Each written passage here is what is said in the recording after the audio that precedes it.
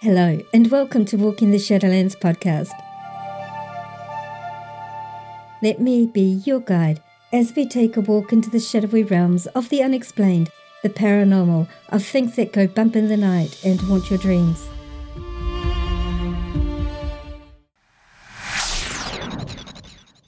Your hosts? I'm Marianne, and I would like to welcome you to our podcast. Thank you so much for joining us tonight, today, whatever time it is, wherever you are living in this beautiful world of ours. So sit back, relax, and let me be your guide as we walk into the Shadowlands together and discover what awaits us there.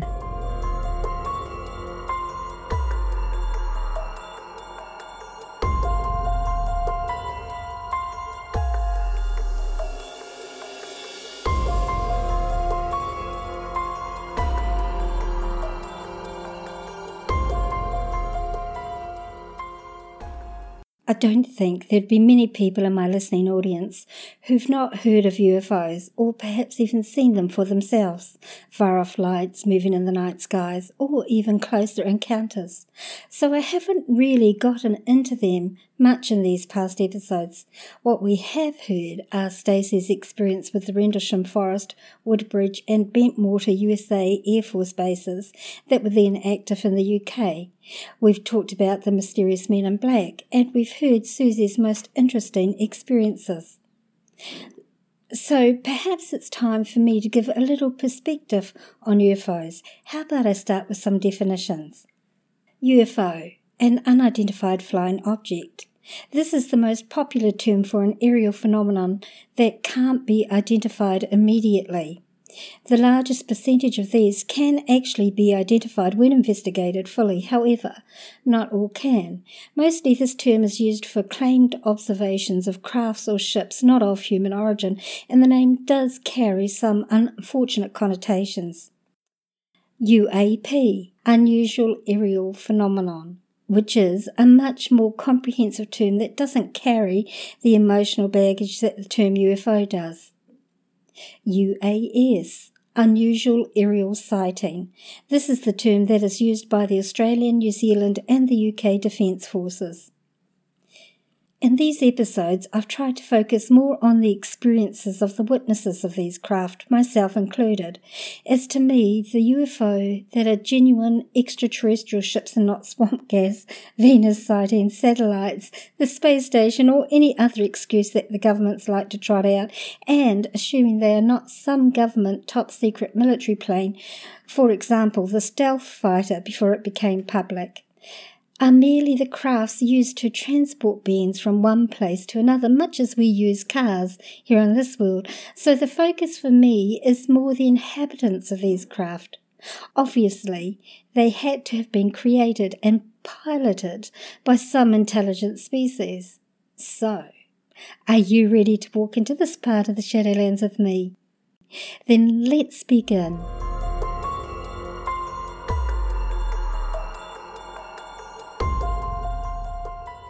Firstly, before I introduce my guest for the next couple of episodes, I want to clarify a few things for those of you who've not had these experiences. You hear the terms abductee and experiencer bandied about, but what actually is the difference? Is there a difference? Generally, the term abductee is used to denote an experience that is against the will of the experiencer. Often in these cases, the experience is both terrifying and physically painful, with the person often being subject to medical experimentation of various sorts. These experiences are often not remembered or only partially remembered, and the person who was abducted is very, very fearful of this, and rightly so. Remembering that not all species of star people have our best interests at heart, and some simply don't care what physical or mental trauma they cause the abductees, much like we treat our livestock here on the earth, for the most part. An experiencer, and this is what I class myself as, my guest today as, and my previous guest Susie Hansen as. We are people who go willingly and are actively working with star people in one way or another. However, not all experiences are. Some only ever have a one-off experience with a star person. We are experiencers who have ongoing contact and are never abducted. We have an understanding with these beings, an agreement, and generally a great mutual love and respect exists between us all, and we go willingly with them onto their ships or their bases, whether they're in our skies, underground, or under our seas. You will notice that there are many similarities of experiences with those brave enough to share their stories publicly with me. We're not special. We're merely people that have been trained to use our natural abilities that everyone has to one degree or another. Most of us have work that we do with our star people. This can be anything from ecological work to helping educate people to the existence of life off of this third rock from the sun. Some experiences will only ever see a being one time in their life, but some of us have regular, ongoing, and frequently fully conscious contact with star people our entire lives. Some of us only have partial memories of some encounters and full memories of others. Some may not get recollection until many years later. It varies from person to person, but there's a shared commonality of experiences, as you may have noticed over the past episodes and with my guest in this episode. Oh, and by the way, I like to call star people my people. It's just a habit I've gotten into over the years. So when you hear me talking about my people, I'm referring to star people.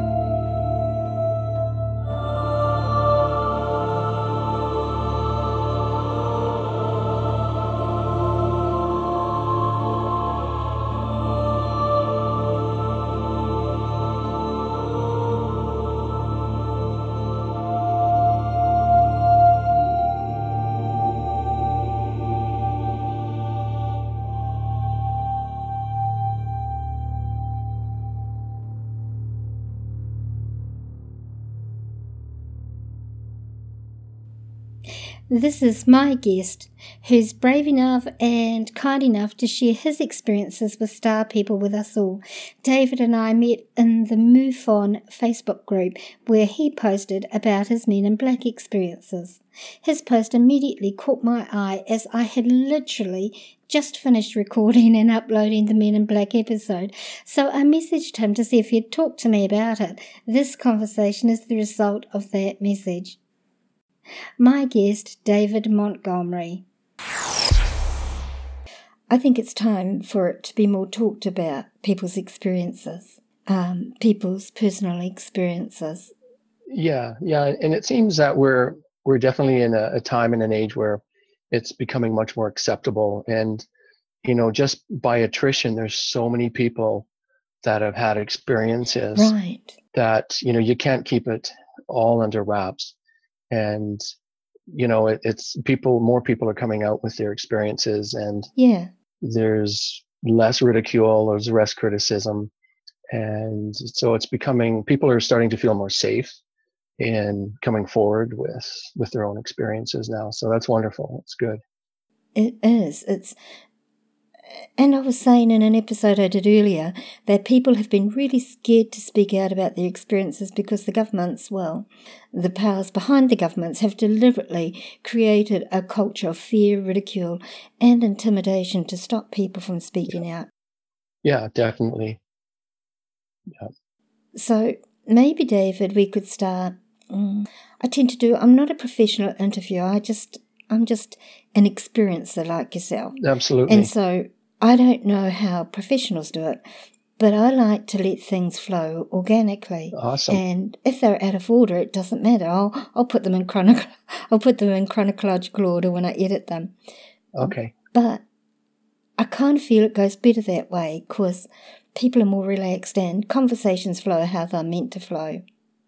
Absolutely. And I like going with that flow. That's, that's how I work with the meditations that I do. I don't like sticking to a script because it's so rigid. Yeah. Having things open and flowing it's so much, everything's so much more available. Yeah. I absolutely agree with that. So perhaps we could start, maybe you could introduce yourself to my listeners and give us a bit about your background, your age, where you live. You don't have to say exactly where you live, your country. Yeah, for sure. Yeah, so my name is David Montgomery. I live in Calgary, Alberta, Canada. I've lived here since 1998. Grew up mainly in the Okanagan Valley of British Columbia. So from a very early age, there was a period where I was very wide open. And I can say that now looking back on it. And, just very tuned in. I was very connected with my intuition, things what was going to happen next. I knew who was going to call my mom like 5 minutes before the phone rang. And I would play this game where I lived growing up. I'd sit on the corner and I would try and envision what color a car is going to be coming up the street next. And I spent hours doing that and got really, really good at it. Probably, there's lots of different experiences and things that I've had throughout the years. I have had a number of contacts, if you want to call them contacts. One of them, I do remember consciously. The rest are kind of very, very fuzzy and foggy. But this is the one that we spoke about, we chatted about. I was living in central BC and I was going to university. And I was going through a period of there was a lot of acceleration happening. I think maybe it was due to immersing myself in the university. So there was lots of learning. So I was kind of wide open. And in the middle of the night, in this one night, I just shot up into a sitting position. It was like no eyes opening, waking up. It was like instant. I just bolted. And upon gaining focus, there was 6 beings standing semicircle around my bed. So the semicircle, I was on if I was in the bed looking down, I was on the right side. And so the one that was closest to me was quite close, like about 3 feet away. They were not beings that I would recognize or seen before. They were completely translucent. So if you imagine the color of a candle flame, that was from head to toe. They were this color. They were about 3.5 to 4 feet tall, except for their eyes, which were large, black oval. And this all takes place very quickly. Like this happened within a few seconds. And as soon as I kind of gained my focus and saw them, the one closest to me started to reach out with his arm towards me. And, it's really interesting in these situations because there's a different part of the brain that gets activated, the reptilian brain, the fight or flight. And I remember I didn't even have time to think. My body was just reacting. And I was almost like I was a witness to it. As soon as he started to move towards me, I lightning fast threw the covers off and swung my right leg out onto the carpet. And to be honest, I don't know what I was going to do, if I was going to tackle him or if I was going to run or what was going to happen. But as soon as my foot hit the floor, it ends. That's all I remember. That was it. And then I woke up in the morning on the other side of the bed. And it was the first memory that came back. It was like, oh, whoa, what happened last night? And I went through this period of, did I dream that? this was way different than a dream. Like this was way too real. Yeah, so that was one of the instances that I did have a contact.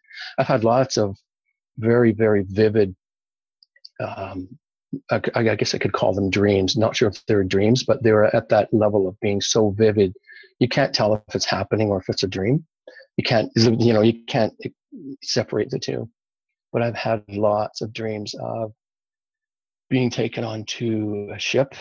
There's usually a lady that meets me at the entrance or near the entrance of these ships. And there's no communication. It's just kind of this nonverbal knowing each other. And then she walks me through to a specific room or a place in the ship. And sometimes it's a classroom. And like the first time this happened, it was literally like a classroom. There were desks, and it was full of kids, full of children, about the age that I would have been. And there was one empty desk in the middle, and I knew it was for me, so I went and sat down in it, and then that was the end of that remembrance. So there's been lots of those kind of instances.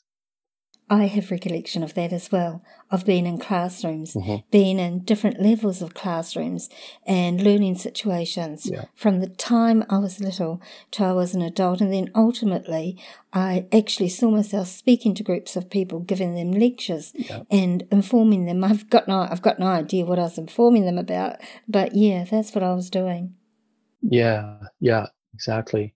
Yeah, I've had some of those same memories and instances of being in front of groups. Some of them, like they're non-human, they're non-terrestrial, and the feeling, it was almost as if I was like giving them an update. It's like, okay, well, this is what's happening on Earth right now. Here's the state of Earth. Here's the state of human consciousness. This is what's transpiring, and they were very, very curious. They were very enthralled. They were very wanted to participate. They wanted to know, okay, well, what's going on. So yeah, I've had a few of those as well. It's underground somewhere. I remember it's I go down these rock steps deep. I don't know where it is, and at the bottom there is this big door, and there's always a being standing at the door, and he kind of nods and then lets me in, and then it's like this huge cathedral. And it's all built underground into the rock, and it's like all of these natural rock seats and steps. Yeah, really interesting. My guest, Susie Hanson, the lady I told you about, she remembers the same thing, except she never mentioned stone steps. Stone steps, what a mouthful. She remembers underground, being taken underground and undersea to bases where she spoke or she was taught or stuff like that. So obviously, that's actually very, very common. So I want to validate that for you, David. That's neat. Thank you. Yeah, that's cool. Yeah. Because very often when we have memories like this, it's sort of like a dream-like thing. So you don't know if it was actually a dream or reality, but it's actually reality. Yeah. But our consciousness translates it into being a dreamlike state, really. Yes. Yeah. And, over the years, I mean, there's been enough of them that I can now tell the difference. I know when it is that I'm dreaming, and I know when it is that it's something more than a dream. Right. And even though that our mind, the unconscious, may come in and color it a certain way, there's a different feel. There's a different texture. Totally different. And I've had lots of those. So yeah, it's over the years I've kind of learned how to distinguish when I have one. It's like, oh, okay, what was I doing last night? Because that was one of those nights. Let's go back to your remembering going down to these underground bases. And you said you saw there was a being there who greeted you. Can you describe what that being looked like? The one that I see seems to be androgynous. Right. Tall, like he's like a guard. Right. Essentially. So bald. If anything, more on the masculine side, but to be honest, it's almost androgynous kind of being. perhaps bordering more on the masculine. And he's every time I've seen him, it's dark, but he's wearing brown, like a two-piece brown robe, like brown.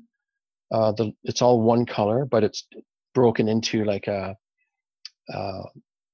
almost like a big shawl or something, almost like something that Buddhist monks would wear, but earth brown. And then he had almost like pants that were of the same color. Yeah, and never speak. I've never spoken to this being. There just seems to be a telepathic, or he knows. It's like, okay, yes, we're waiting for you. You can pass, kind of thing. And he looks humanoid, I take it? He looks humanoid, yeah. And what color are his eyes? Can you recall? I don't know. I'm just trying to recall. I don't actually know if I've actually seen his eyes. Oh, that's interesting. Yeah, I don't know if I've actually seen his face. What color skin? What color? Earth color. Oh, okay. Yeah, so Caucasian, white skin. Yeah. Right. Probably tanned, more of a tanned right. texture. Yeah. That's really interesting. Okay, so the fact that you say androgynous, and that's one of the things I've struggled with. When I started having conscious interaction with a different group of beings as an adult, more conscious interaction in my 30s, was that I couldn't get my head around the androgynous beings.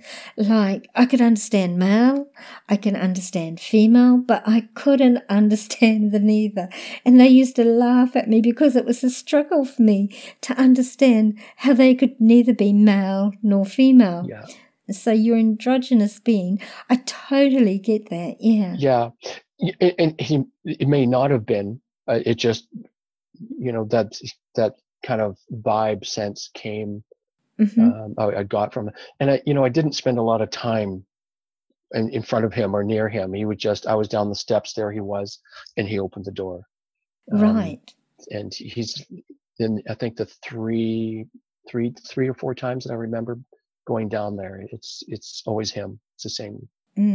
It's the same one? It's the same being. Yeah. That's interesting. So he probably was androgynous, if that's the feeling you got, because there are species that are humanoid looking. Perhaps. Because the ones that I saw were humanoid looking. You couldn't tell them apart from the humans actually, except for their eyes. No, and it kind of, in a sense, it does make sense, because through the door, like I said, there seems to be this great big council of beings, and they seem to be from all over. They're not just one race. Correct. So there's a lot of different intermixed species and beings there. So It makes sense that perhaps he would fit that as being androgynous. Right. And I've spoken with the council many times, actually, and they called themselves the Council of Elders is what they called themselves. But it was a whole group of mixed species beings. Yeah. So it sounds like we've had the same experiences. I'm sure it's happening a lot. Yeah. To a lot of different people, and there's different groups involved. But yeah. Oh yeah. There absolutely are. And one of my contacts said to me, "Look, Marianne, you think that politics and organisation here on this planet is bad. It's just as bad where we are. We have councils, and then we have councils that have councils. And so I can't handle all that political stuff. Just give me stuff to do and I'll do it. But So you've seen multiple species as well, not just... Yeah. Oh, we froze. You can hear me now? Mm-hmm. Okay. So yeah, there's these long semicircle benches carved out of the stone, and they're tiered. And in front of it, there seems to be a little bit of a raised area carved out of the stone. And there's this man that always seems to meet me there. Same man. He's dressed in black. I couldn't really describe him. He kind of looks like a Saint Germain, like he has dark hair. Very, very kind of well dressed, but it's like I go to him first, and there's a bit of an introduction and a thank you for coming, and then I kind of proceed to start talking, and it's almost like I know what the question they're holding in their mind is. So I'll just start explaining and talking and sharing with them in various ways. And it could be anything from political happenings on the planet, environmental happenings, state of consciousness, all kinds of things. Mm-hmm. But it all seems to be doing around how's Earth? How is the awakening and the growth of Earth, and what's relevant right now? What's going on? Right. So that seems to be the pressing questions and answers that I remember. That's cool that you have that memory. That's really cool. I missed completely the first part of what you were saying when our connection froze, but I think that's really interesting because it followed the question I asked you of seeing many different species. It completely froze. Okay. Yeah. Completely froze. I actually have a memory of being in that kind of like semicircle place as well. Interesting. Yeah, but I was seated and they were kind of like around me, asking me questions and giving me information. Yeah, it's definitely all telepathic. Yes. Very interesting. Yeah, it's really cool. That's really cool. Yeah. It's actually really nice to have that personal validation too. Yeah, like you're not crazy. Yeah. I'm not crazy. Yeah. So going back to your experience with them around the bed, I had that also. Only I saw 5 or 6. I can't remember the precise number because I couldn't see. My focus was to my left and not to my right. But I was on the left-hand side of the bed, although looking from the perspective you gave, it would have been the same side. And the one right next to me, I don't remember what the others looked like, of course. There was this huge glow around them. It was just this massive light glowing. But the one I do remember was again about 2 or 3 feet away from me. He was a reptilian. And it's the first time I've had a lot to do with many different species, but this is the first time I'd seen a reptilian consciously. And he scared me because all I could see was his teeth and I thought he was going to eat me. I really thought he was going to eat me because he looked so different. But he was just trying to put me at ease and say, no. The others were saying, no, it's okay, Marianne. He's quite safe. He's not going to hurt you. And actually, he was really loving, really kind, very wise. He just looked totally different from anything that I had experienced to that stage. And I thought, and then I kind of don't remember a lot after that. But the next morning, my son, who was 5 or 6 at the time, said to me, Mum, I saw a Wookiee in my room last night. He said, I was supposed to be asleep, but I couldn't sleep. I thought he was reading. But speaking with him since I spoke to Susie, he tells me he wasn't. He just couldn't sleep. And he suddenly, like you and like me, sat bolt upright in his bed with his eyes open. And he said this Wookiee put his head around the door frame and he smiled and waved at him. And I realised, of course, that was a screen memory and that would have been less frightening for my son to see something like that than the actual being. Yes, exactly. Yeah. And he's 29 now. And he still remembers it quite clearly. So that was a validation for me that experience had actually happened, because when I woke up the next morning, I was thinking, oh, it's just, I just dreamed that. It wasn't real. How could that be real, Yeah. But it really was. And it's funny how your consciousness kicks in with all these reasons why it can't be this. You try and rationalize your experiences away so that you can consciously deal with them. You do, yeah. I mean, it's so outside of the norm and the box of our normal waking consciousness that in some respects, it's almost like it has to try to put it together for it to make sense. Correct. For to have some kind of a meaning to it, because I mean, that's ultimately how our brain works. It doesn't like the unknown. Yeah, exactly. Yeah. So it'll actually come up, and it's been proven scientifically, your brain will actually come up with lies to fill in the blanks. So it actually can go, whew, okay, I know what happened, even though it wasn't true. Yeah. And you see that all the time. I mean, I've seen that. I've come across a lot of people who've been experiencers, not just seen lights in the sky or crafts. They've been experiencers, but they can't consciously accept that. Yeah. Susie, she was saying that her flatmate was a scientist and they had an experience where a light came down over their car and they were transported up into a ship, and his conscious mind couldn't accept it because it was way beyond his paradigm of understanding as a scientist. So ultimately he moved out of the flat because he just couldn't stand being around her, because it brought up these questions and she wouldn't let go of it because she needed the validation herself, you know. Yeah. She wanted him to acknowledge what had happened. Sure, yeah. Now, going back to childhood, your abilities, one of the things I've noticed that I realise is that those of us who've been experiencers from a very young age and who have had that learning on a ship like you have and I have, tend to be, we tend to have higher psychic abilities than the average person because we've been taught to use our senses. We've been taught to use our auric field.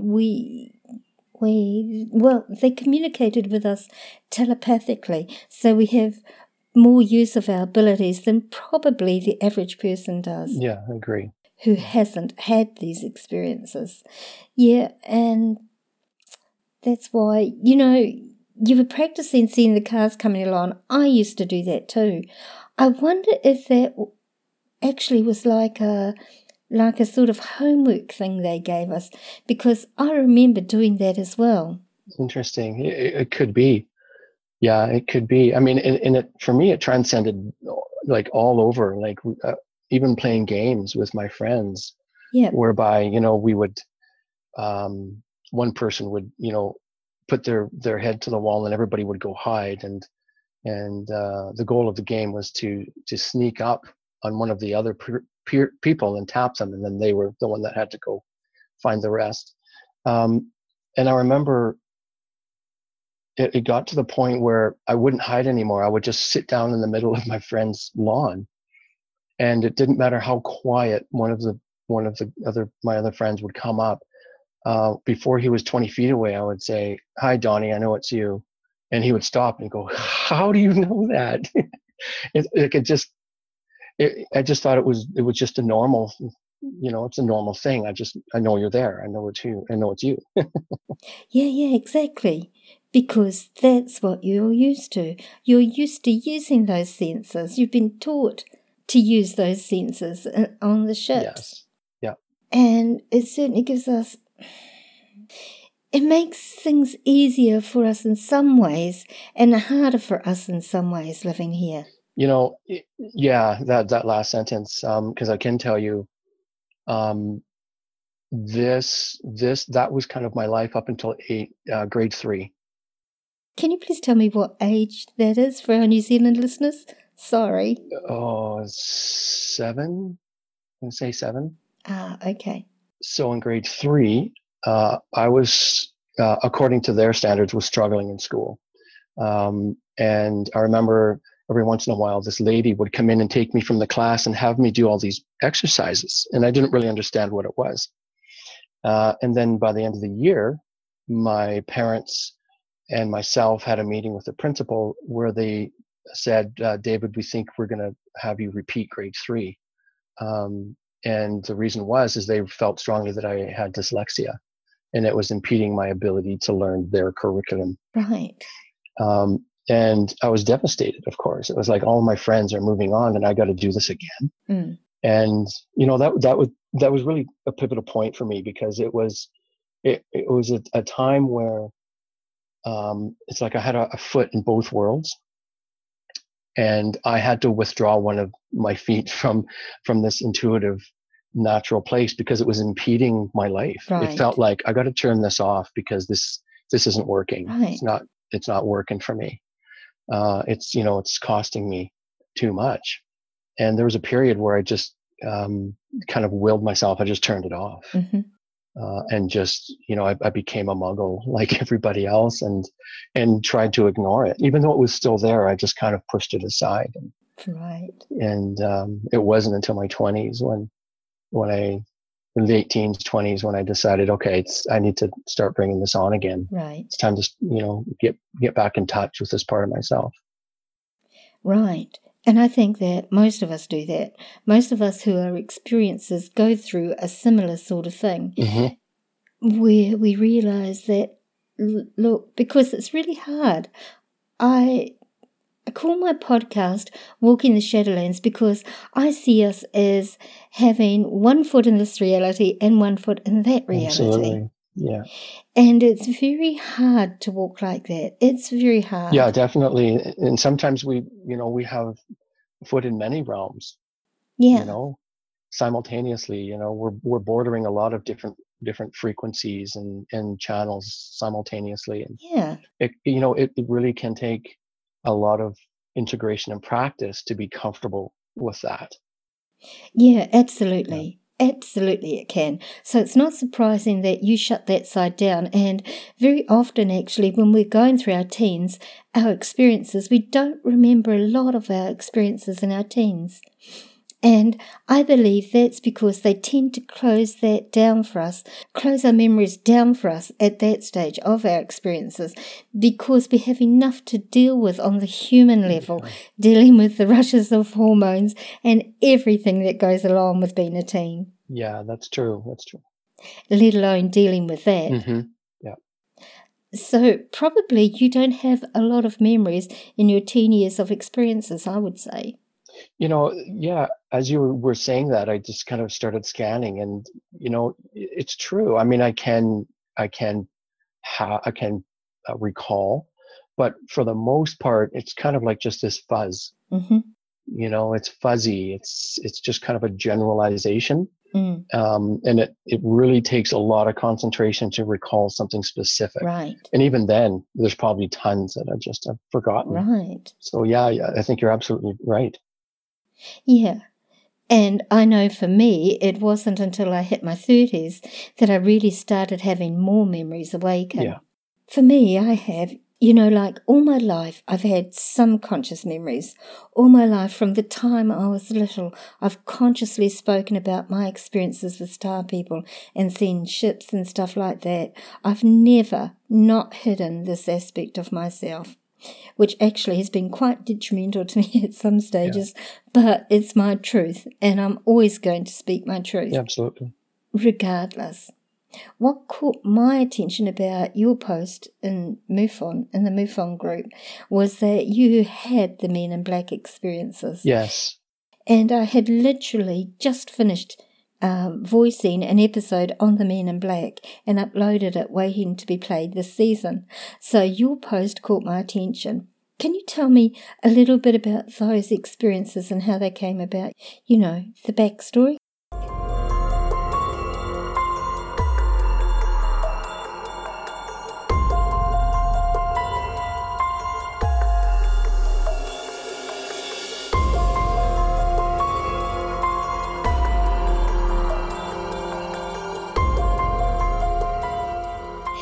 And that's where we'll end this part of our conversation today. David's been very brave speaking publicly about his experiences. It's not easy to do this, especially when you know that you're opening yourself up to possible ridicule, scorn, and in some cases, outright hostility from people who don't believe or who are fearful of this for whatever reason. Today he's talked about some of his experiences that he remembers, about going underground and speaking with groups of diverse species of star people. He talked about the androgynous being whose facial features he never saw and who met him at the door to the chamber where he spoke with these beings. He talked about beings around his bed at home. I found it so interesting that he and I both had the same experiences with a different perspective, as one would expect from individuals, and some of what David said triggered further recollections for me.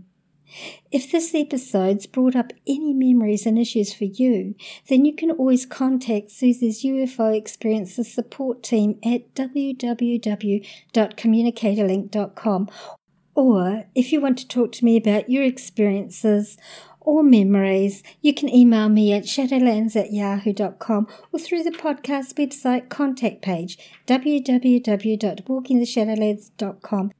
Just be kind to yourself and know it's okay to remember, and you most definitely are not alone in your experiences.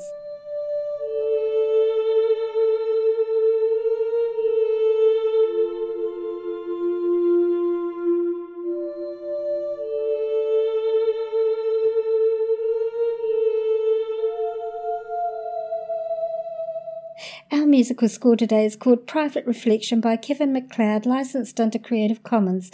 For more information, check out this episode's page on the podcast website at www.walkingtheshadowlands.com.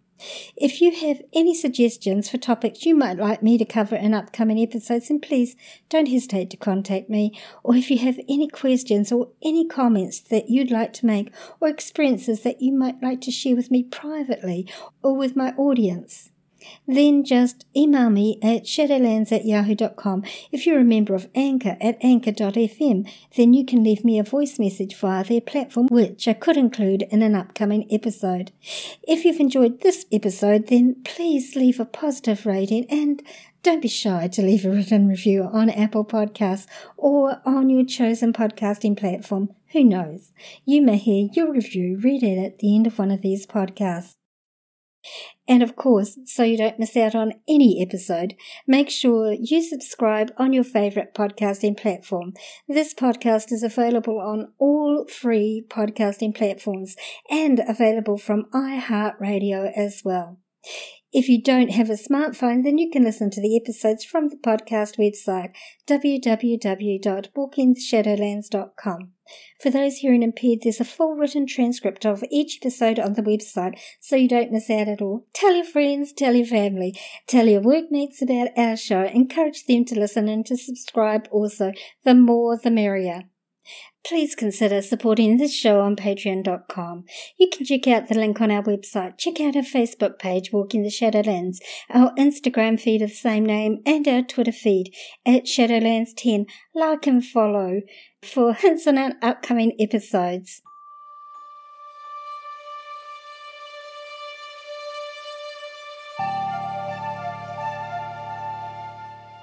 Thank you so much for listening. Tonight, today, wherever you are in this beautiful world of ours. We'll see you this time next week.